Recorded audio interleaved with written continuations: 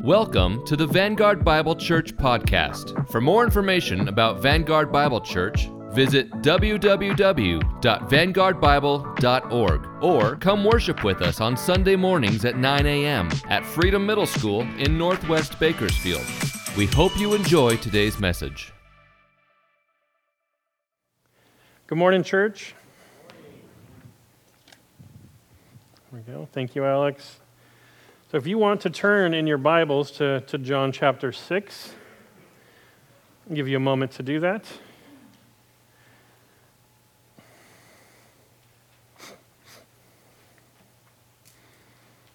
I also love the fact you guys bring your Bibles. I can't tell you how much joy that brings me. I'm also thankful at this point in the service we've gotten past last week where we already had something happen and be interrupted. So praise God. All right, so John chapter 6, verses 60 through 67, it says this. When many of his disciples heard it, they said, "This is a hard saying. Who can listen to it?" But Jesus, knowing in himself that his disciples were grumbling about this, said to them, "Do you take offense at this? Then what if you were to see the Son of Man ascending to where he was before? It is the Spirit who gives life. The flesh is no help at all. The words that I have spoken to you are spirit and life, but there are some of you who do not believe." For Jesus knew from the beginning who those were who did not believe, and who it was who would betray him. And he said, "This is why I told you that no one can come to me unless it is granted him by the Father." After this, many of his disciples turned back and no longer walked with him. So Jesus said to the 12, "Do you want to go away as well?" And so this passage that we just read comes at the end of chapter 6, which is what we're going to be looking at over the next 2 weeks, maybe 3, but hopefully just the next 2 weeks here. And the reaction, we see the reaction from everybody who listened to and witnessed the events of chapter 6. What are they doing? They're grumbling. Like, what is this? This doesn't make sense. I don't agree with this. I don't know what's happening here. And then there are those who said, this is a difficult saying. Some translations say, this is a hard saying. This is not, I don't know what to do with this. I don't know how to feel about this. And then Jesus realizing that they are offended, and Jesus asking them, were you guys offended by all this? And so we see at this point that many turn away and stop following Jesus. And it's really sad. And so I highlight this at the beginning of this week before we get into today's sermon and next week's sermon, just to understand that we are going to encounter topics and realities that are going to be hard, right? I mean, we just got to be faithful to the text. And so if Jesus is saying, this stuff is hard and it's going to offend you, so then we need to be on our guard as well. Just realize that it's okay if we come across this and we find difficulty with some of what we hear today. It's going to be okay. I think next week might be a little worse for some of us, but I don't know. Maybe you only take offense at a couple of points or maybe no offense at all. But the bottom line is that it's okay. We need to understand, just as we read, that in the middle of this, that Jesus never apologizes, right? He's giving us eternal life, the information, the most important information that can be given to anybody. So he's like, if you guys are offended by it, fine, but this is it. This is the key to life that I'm giving you. It's just telling it like it is to us, like we want people to speak to us. Just give me the facts. And so I believe as we go through this, our aim should be, if we're offended, it's perfectly fine. It's okay to be challenged, but also that if Jesus were to ask us, do you still want to follow me? That we would respond like Peter in verses 68 and 69, where he says, "Lord, to whom shall we go? You have the words of eternal life, and we have believed and have come to know that you are the Holy One of God."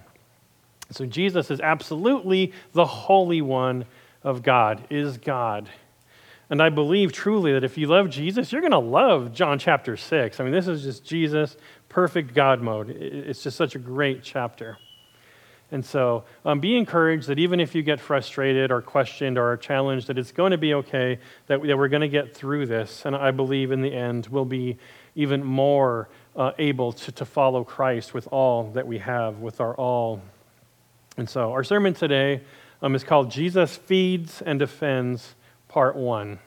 I'm not sure how many parts there's going to be, but this I know, this is Part 1. And so our text today is going to be John chapter 6, verses 1 through 21. And before we begin, I just want to pray for us. Heavenly Father, I thank you for Jesus. I thank you for giving it to us straight, communicating with us your glory, your heart. And I ask for all of us, Lord, if the disciples are offended and if the crowd stops following, perhaps there's stuff in this text that is not easy to comprehend, Lord. But I ask, by the power of your Holy Spirit, for hearts and minds here that will accept this. And even if challenged, come through it clinging to you even more as their hope, Lord God. And so be honored by us worshiping you this morning, Lord. We just thank you for all we have in Christ and for our brothers and sisters around the world clinging to you as all they have, Lord. Amen. And so, oh man, that was an ominous introduction, right? Oh man, everybody so gloomy, right?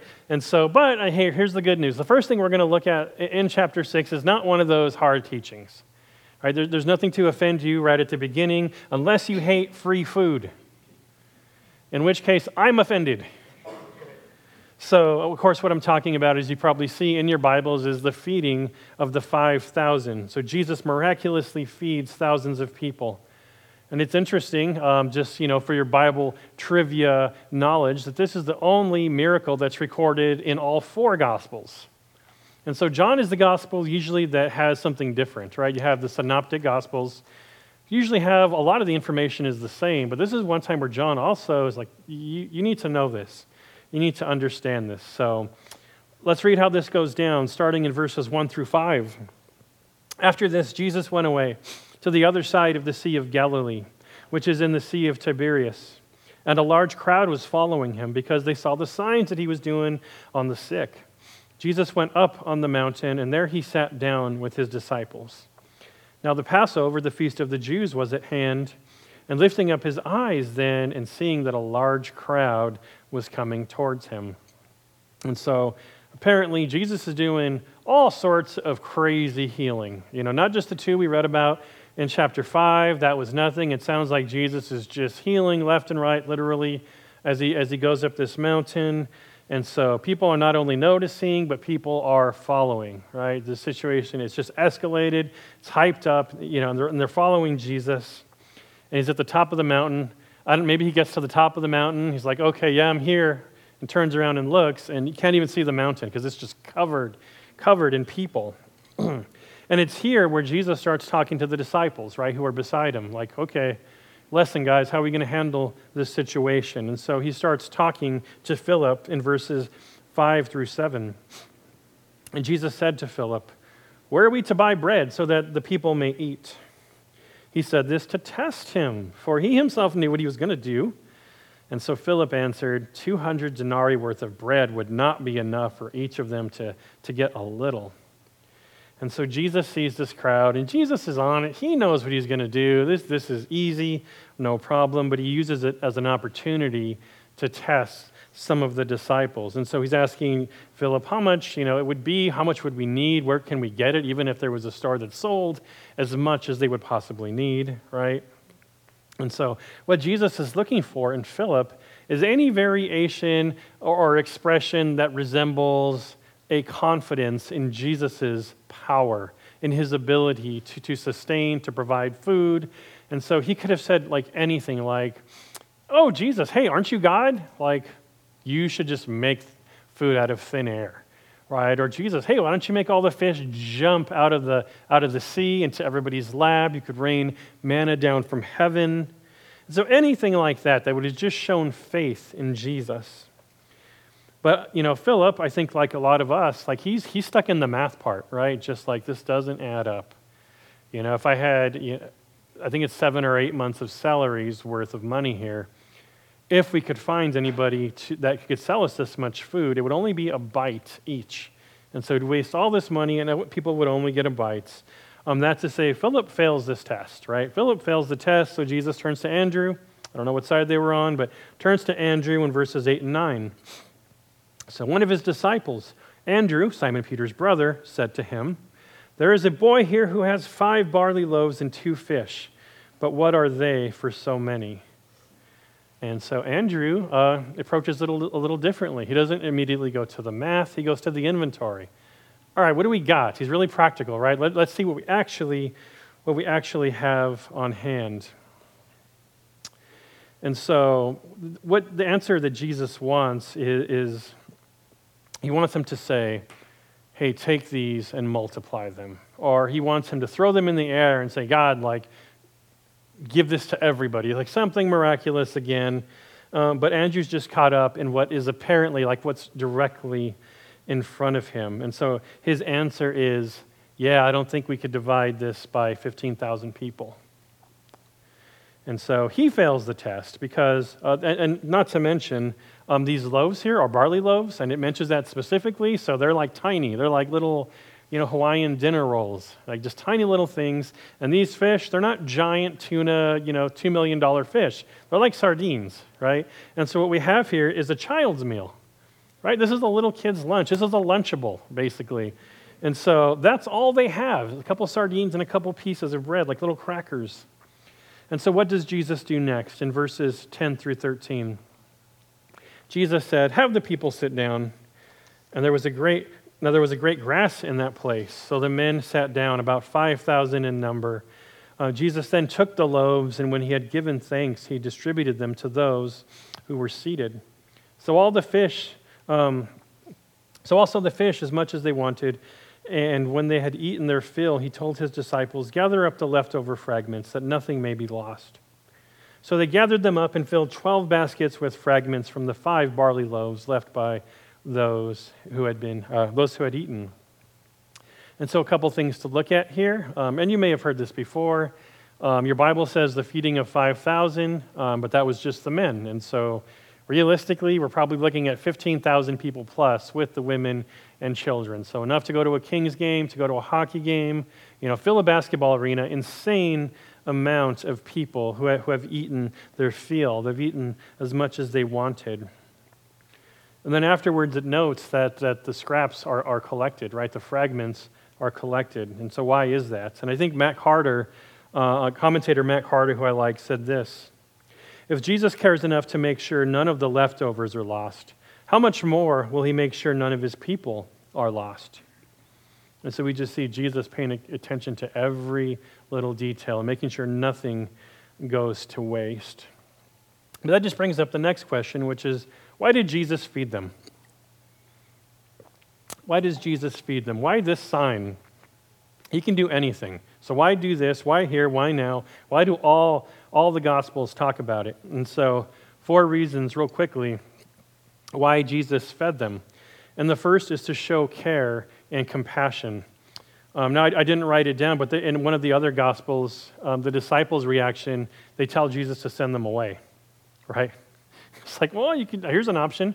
Tell them to go away, right? And so disciples, not so compassionate right here. But in Matthew, in the account of the same event in chapter 15, verse 32, Jesus says, "I have compassion on the crowd, not like you guys, because they have been with me now 3 days and have nothing to eat. And I am unwilling to send them away hungry, lest they faint on the way." So a lot of compassion, right? And so Jesus is doing this teaching. And if you've been to church a lot of Sunday mornings like me, maybe you didn't eat breakfast, or maybe the pastor's going too long with his sermon and you're hungry, and you start to lose focus.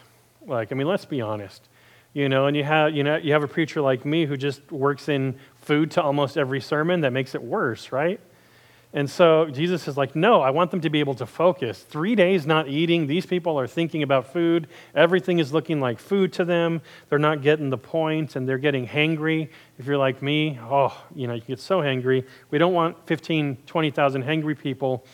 And so Jesus gives them this food to make sure, as they go home that night, that they're not going to faint, right? You don't want 15,000 bodies, collapsed. But he also knows that those same people are coming back the next day, and he's going to drop a hard teaching on them about the bread of life, which is our sermon next week. And so he does this miracle to point to the bread of life. So he's sustaining them and having compassion on them, but he's also setting them up for the main teaching. Second, to show the disciples his power. And remember, this is all a result of a conversation that was happening. Hey guys, what are we going to do? How am I going to feed everybody? And so poor Andrew, he's ready to steal some kids' lunch, right? That's the only answer that they had. And so he's showing the disciples his power. And I think it's just as much a sign to the disciples as it was to those who are following, to believe in his power and to know in a situation, like lean into that. Like ask, pray about it. Ask God specifically to do something crazy, which they will start doing later in the Bible. Third, to show the connection between physical bread and spiritual bread. And I'm not going to say anything about that other than come back next week, because that's the second part of this chapter. It's a whole sermon by itself, trust me. We won't regret taking the extra time to look at that next week, but it directly points physical bread to spiritual bread. And then fourth, to show us how he can do much with little. When it comes to serving the Lord, I know for me, and I think a lot of us, we look at our lives and we take inventory, and we find ourselves lacking, whether it's time, whether it's resources or skills, and we might say, I only have an hour, I only have $10, I only have this one weird skill. And yet God is showing us here, if we invest that into ministry, that he's just going to blow it up. Like there's no telling what God can do with our faithfulness and with our resources. So what does the crowd think of this? So Jesus has just hooked them up with some bread and some fish. What does the crowd think? Well, in verse 14, we find out. When the people saw the sign that he had done, they said, "This is indeed the prophet who has come into the world." And so the crowd is making a connection, man. This crowd, they're getting it. They're getting it. And so they make three connections. The first is the Moses connection, and we will find this all throughout John's gospel, but especially in chapter 6. So many connections of how Jesus is better than Moses, does the things Moses does, but does them better. And so we have Jesus leading this crowd up a mountain and bringing, bread from heaven for them. And so these people, they're making that connection immediately. Secondly, they're making the Elisha connection, which we find in 2 Kings chapter 4, verses 42 through 44. A man came from Baal Shahalish, bringing the man of God bread for the first fruits, 20 loaves of barley, the same bread, and fresh ears of grain in his sack. And Elisha said, "Give to the men that they may eat." But his servant said, "How can I set this before 100 men?" So he repeated, "Give them to the men that they may eat, for thus says the Lord, they shall eat and have some left." So he set it before them, and they ate and had some left, according to the word of the Lord. So they see this connection. We've heard this already. People, talking about you hear Elisha being brought up. You hear Moses being brought up. So the crowd, they're connecting all this stuff. And then lastly, what we see here specifically is the connection of the prophet connection. We find this in Deuteronomy 18:18. "I will raise up for them a prophet like you from among their brothers, and I will put my words in his mouth, and he shall speak to them all that I command him." And so the crowd sees this, right? They're shouting this, this is happening. This is happening in our world today. I can't believe what we are experiencing. And so they're getting it, right? And so they see the spiritual significance in their physical need being met, and they almost get it. Right? They almost get it. They are so close, but they go so wrong so quickly in between verses. And so we come to verse 15, which I think is really the first hard, difficult reality that starts messing with people a little bit. And it says this: "Perceiving then that they were about to come and take him by force to make him king, Jesus withdrew again to the mountain by himself." And so what we find here is the fact that Jesus does not want you to drag him into your politics. Jesus does not want you to drag him into your politics, our politics, I should say. And so how do you go from almost getting it, from seeing Jesus and embracing him and wanting to embrace Jesus, to then seeing him run away from you and run up a whole nother hill after climbing that hill? How do you force Jesus away? And I think this should be a sobering sobering verse for most of the Western church as we try to drag Jesus into our politics, when the Bible is clear here that is not what he wants. If politics was his aim, then this is the end game. This is the end of the gospel, right? Ascend the throne, overthrow Rome, and it's game over, if that was the goal. But that's not what he came for. In fact, he already rejected a better offer from Satan in the wilderness, right? Satan's like, I'll give you everything. They just want to make him king right here, in Rome. And so Jesus didn't come to be king over a city or a country. He came as king over everything. He didn't come to overthrow Rome. He came to overthrow sin and death. He didn't come to save Israel alone, right? He came to save the entire world. And he didn't come for a crown of gold. He came for a crown of thorns. And yet, like people here in this text, I see crowds of people, even in my own family, even in my own heart sometimes, trying to put Jesus into my politics, to manipulate my faith into my politics. When we do that, we make him a political puppet that pushes away the very people he came to save. So often in politics, we have two sides, and one side is against the other. But the problem is, if you have something against this other side, the only thing that's going to change them is Jesus. And so why use Jesus to push them away? It doesn't make sense. And you can see how those two things don't quite fit together as neatly as I think a lot of people think that they do. I see a lot of people post like stuff online where you'll have Bible verses, next to eagles, right, and the American flag and politicians. And Jesus is not the mascot of your political party, right? Your politics are not the gospel. Our identity is not in politics. It is in Christ alone, first and foremost. It's in acknowledging that identity that we have in Christ that we then enter into the political sphere. Then we enter our society and serve. And I think this is clear in Mark chapter 12, verse 17, where Jesus said to them, the disciples who were with him, "Render to Caesar the things that are Caesar's, and to God the things that are God, that are God's." And they marveled at him. And so we have dual citizenship.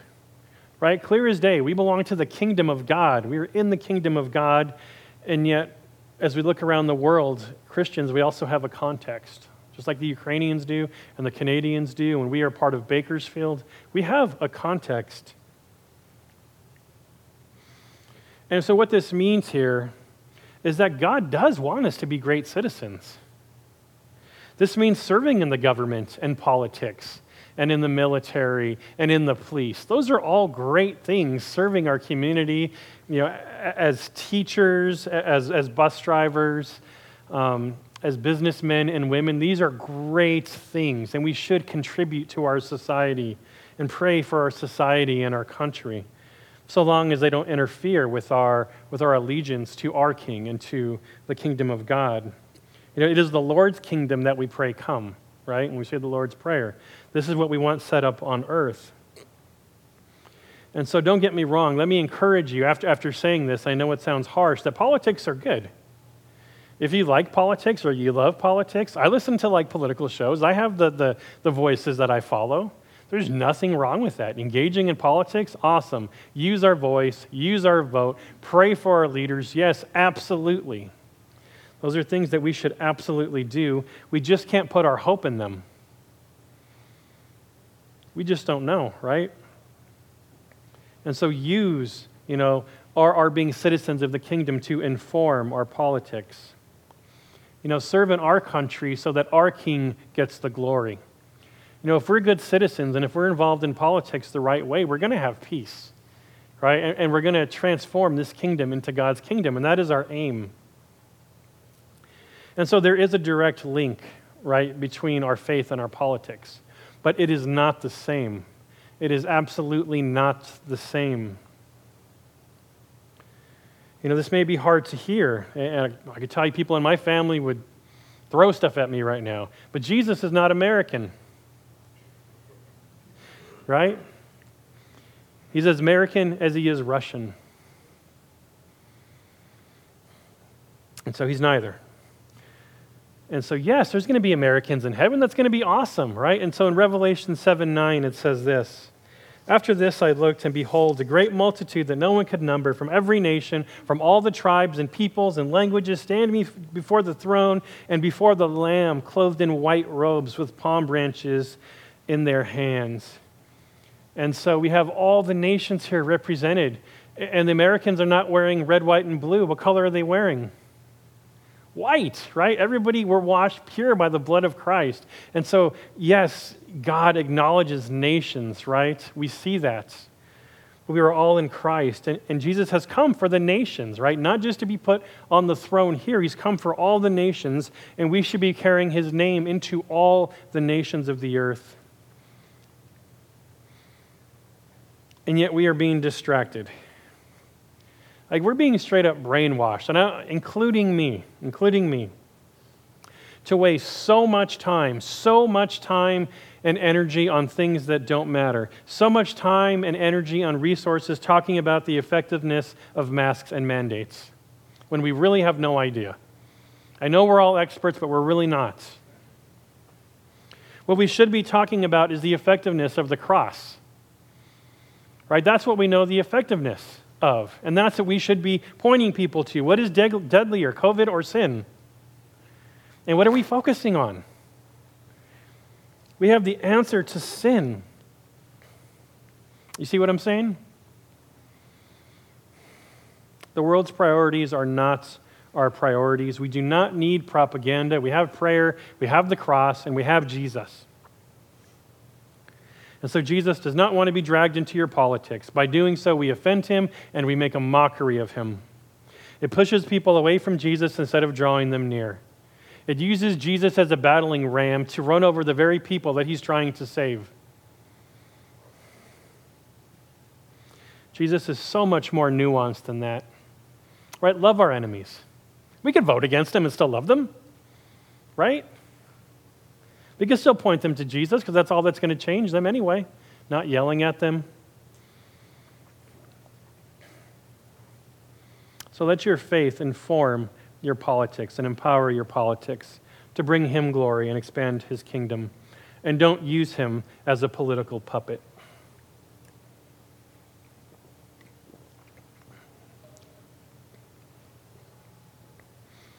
I told you, it's going to be a little bit challenging. And so I want to go through the next passage this morning, which is verses 16 through 20. Just moving on. When evening came, his disciples went down to the sea, got into a boat, and started across the sea to Capernaum. It was now dark. We know it's like 3 or 4 in the morning. And Jesus had not yet come to them. The sea became rough because a strong wind was blowing. When they had rowed about 3 or 4 miles, they saw Jesus walking on the sea and coming near the boat, and they were frightened. But he said to them, it is I, do not be afraid.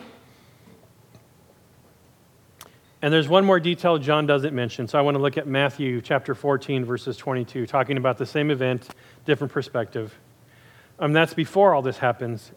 Immediately he made the disciples get into the boat and go before him to the other side while he dismissed the crowds. And so this is an important detail, I think, that we don't find in John's account, is that this whole thing is Jesus' idea, right? They are following Jesus' instructions, because nobody in their right mind is going to go out into the sea at this time of day. Specifically, this sea. This is not historically the sea you want to go to. You don't do that. And yet they are following the instructions of Jesus, which means entering a perilous situation. And so when the wind becomes difficult in the middle of the night, or like 3, 4 in the morning, and they're looking for Jesus, and they find him, and they freak out, just like any of us would freak out, if we saw somebody come to us in the dark, especially in the middle of the night, especially in the middle of a sea. And so being freaked out here is completely reasonable. No judgment on you disciples. We would freak out as well. And so Jesus' response to them, I think, is so important, where he says, "It is I, do not be afraid." And so in the Greek, what we find here is the expression ego eimi, which I didn't make a slide for, but ego eimi. And so literally what that means, if you translate that right spot on as it says, it's not "it is I," but it is I am, I am. And so this is huge, because this is the first of the I am sayings. And so as we go through the Gospel of John, we're going to find 7 of them. That's what everybody will say. There's 7 I am sayings, right? And so next week we're going to see that Jesus says, "I am the bread of life." And so, but I am one of the people who will say, no, there's actually 8 I am sayings, because this is the same words that are used here. And so I think the first I am saying is Jesus saying, don't be afraid. Right? Like, I'm going to drop some serious I am knowledge for you guys, but before, just know that you don't need to be afraid of this. Again, this harkens back to Moses in Exodus chapter 3:14, where God said to Moses, "I am who I am." And he said, "Say this to the people of Israel, I am has sent me to you." And so Jesus is saying, God is here. Like, I am who I am is here. Do not be afraid. Do not be afraid in this very you should be afraid situation. And there's another parallel here to Moses as well. If you remember the crossing of the Red Sea, right? So people can get across, right? The middle of the sea, the wind comes and Israel walks on dry ground to get to the other side. As we're here, Jesus being greater, he doesn't even part the sea. He just walks right on top of it like nothing. And then in verse 21, he goes a little further. See if you guys have ever caught this. Then they were glad to take him into the boat. Okay, it's Jesus, come on. And immediately the boat was at the land to which they were going. So they didn't have to cross the sea. So, if you're hanging out with us guys Friday night, you know that what happens here is what we call teleportation. Like, instantly. It's like, what? Like, walking on the sea wasn't enough? Like, it's like, okay, I'm here. Okay, now we're at the shore, right? And they were miles out, it said. I mean, that's why it tells you they're not close. They're not close to the land. That's why that little detail is there. And so what we can see, what's inferred here, is that Jesus, again, does not need the crown of the people, does not need to be the king, of Capernaum or Judea, but he's king over everything.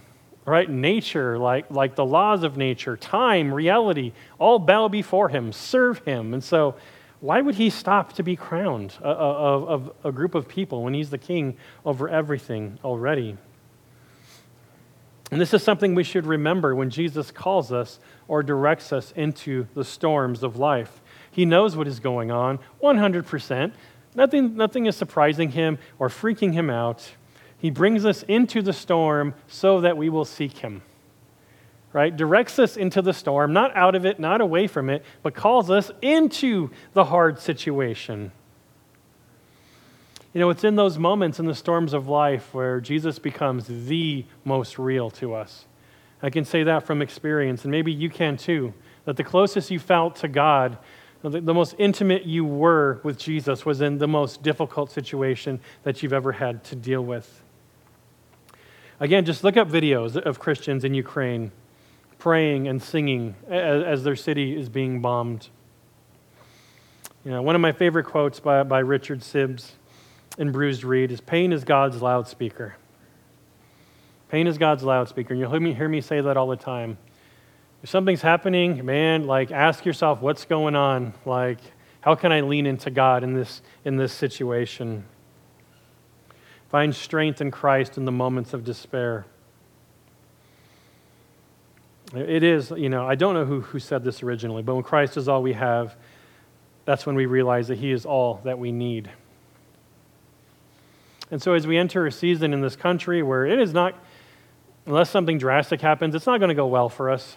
We're not only going to not be cool, and we're probably we're not cool already, but we're going to be frowned upon, harassed, fired, fined, and before we know it, imprisoned.